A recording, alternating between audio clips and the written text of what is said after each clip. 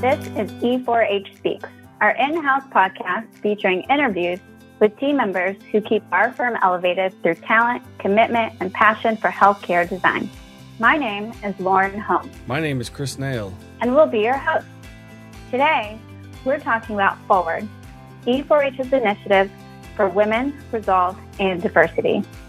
Through Forward, we are committed to increase diversity in leadership roles and creating awareness for unconscious bias. First, we'll be talking to E4H's CEO, Jill Boardman, and Director of HR, Janet Tatton.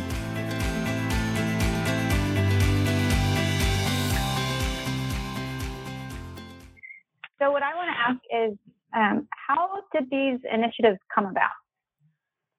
Well, I think we want to be the best firm to work for. And I think to do that, we have to sort of grow with the times. The world is changing. Our clients are changing. The workplace has changed. It's just not the same 9-to-5 white shirt and tie organization or culture anymore. So in order to remain relevant and sustainable, we have to change. And it's taken us several years to get to this point, but with the support of partners, we're getting there. I think what we want to do is we want to reflect the people who are utilizing the healthcare architecture that we're designing. And so we want it to reflect our clients. We want to be responsive to hearing new voices, and we want to provide programs that are very inclusive of everyone. But yes, I am excited to move things along, and the AIA is working as well to try to bring in initiatives and move things along. Jill, the next question I have for you is, can you tell me about Forward? Well, Forward is our initiative for women, resolve, and diversity. E4H is committed to supporting success and growth of diversity and leadership roles, and really ensuring equitable treatment of all staff throughout the firm. Our goal is to increase diverse leadership and create awareness for unconscious bias. The Forward initiative helps advance the recruitment, support, and retention of women and underrepresented backgrounds in our industry. We provide professional development and really create the opportunity to discuss workload management, work-life balance, inclusivity, and flexibility in the workplace. I think in order to move forward, we have to really hear from all staff, what will make us the best place to work. So I'm really excited that we've partnered with Catalyst, which is an organization helping Fortune 500 companies and lots of companies bring the conversation to everyone, men, women, underrepresented groups. And we did some really exciting programming last year in Forward that a lot of it was content developed by our staff at all levels. We had a speech contest, and the winner was able to go to the AIA Women's Conference. We had programs on increasing your visibility, project management, and we had some micro learning about identifying unconscious bias. So we've have a full calendar for this year. We're really excited about having things that really come from our employees and what they're interested, and also some things that challenge us and help us to increase the diversity and be aware of how we're making decisions in the workplace. I think one of the great initiatives or programs that we don't talk too much about is MARC. Does anyone want to weigh in a little bit on the MARC programming? Sure, I will just a little bit. MARC stands for Men Advocating Real Change. And I think for real change to occur, we do have to have the support and help from our male partners. The 4 partners that have attended the conference have all come back with very, very positive things to say. I think we will be sending 4 more partners in the very near future. And I think, all of us have unconscious bias, myself included, that we're not aware of. That's why it's unconscious. So I think this has really been helping the partners to realize, and it's just bringing the conversation to light. I think what is most important is that we all talk about it so that we can move forward. Janet, do you have anything you want to add? No, that was well said. Definitely making people aware and doing it in a way that people can hear it, and giving using data, using information to have people be aware of how they can make change in their day-to-day. Awesome. Thank you. Do you want to talk a little bit about what the goal is for providing the scholarship and how this came to be? Sure. The scholarship is very exciting to me. We've talked about this for a couple of years also, and I think, the real goal is, or one of the goals is certainly creating awareness again. And with our commitment to supporting diversity and academic excellence, we are working to improve the diversity in the field of healthcare design and health sciences. Our goal is to promote architecture and design candidates from underrepresented backgrounds and celebrate their unique perspectives. This scholarship is open to all candidates that further the initiative, and we will provide them with some financial support and professional opportunity. Our goal is really for this scholarship to be open to anyone, again, and it's not just limited to women or underrepresented backgrounds, but to anyone that has shown an initiative or a desire to promote diversity in the field of healthcare design. I'm really excited about this as well, and we're giving a grant.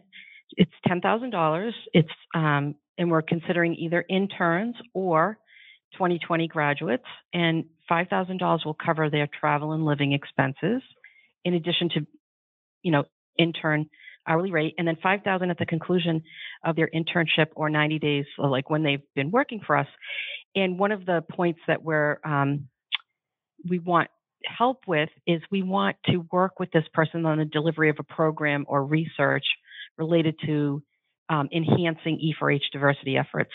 And maybe that person will also participate in some social media and education opportunities promoting diversity. So we're really looking for people that can educate us, give us a fresh insight, so we're focused on meeting the needs of the future workforce, and bring some change. And we're really excited about the applicants, and we really do want them to have interest in architecture, interior design for health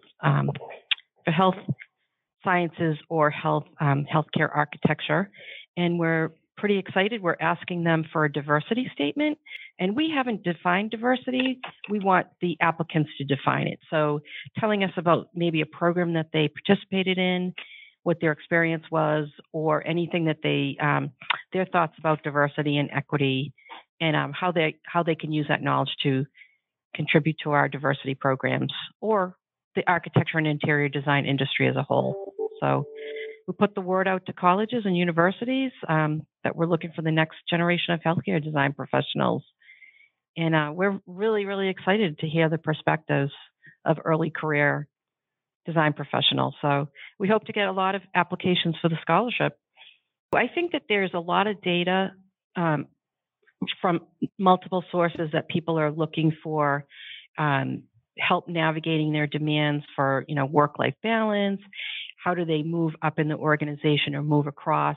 And how do they progress professionally? So from our mentoring program or performance goal setting, and also the diversity efforts, we hope that we can provide programming that will give people the soft skills for them to self-advocate, for them to lift up others and just be more open to varied people. And I think that leads to innovation for the firm, and also meeting our client needs because the people that we're serving are very diverse, and our world is very multicultural. So I'm excited about all these initiatives. Agreed. And I think, the architecture business is a forward-thinking business. So for any business, it seems appropriate for us to be really designing a new way to do business and a new way for the roaring 20s that we are now into. We're a diverse people business. And I think we are committed to building an inclusive culture and that respects and maximizes the contribution of all of our employees.